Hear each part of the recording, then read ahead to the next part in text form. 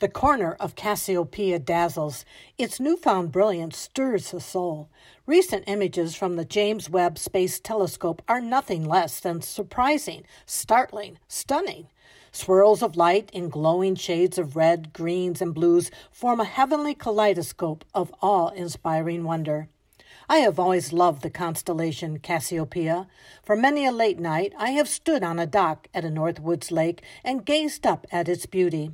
Forming the outline of a W against the night sky, its simple splendor is easy to find with the naked eye. Who would guess from our earthly viewpoint that there was so much more light in the vast darkness surrounding it?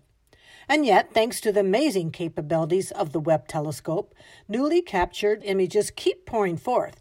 Although a vast number of astronomical words explain and interpret, such as cosmological evolution, light echo, supernovae, it is the pictures that tell the story.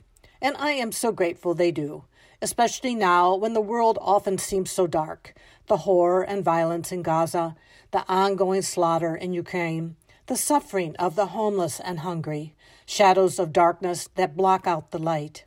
Perhaps in that haze, we are blinded to the daily miracles that surround us, the marvels of modern medicine, the generosity of those who feed the hungry and clothe the poor, the beauty of our earth.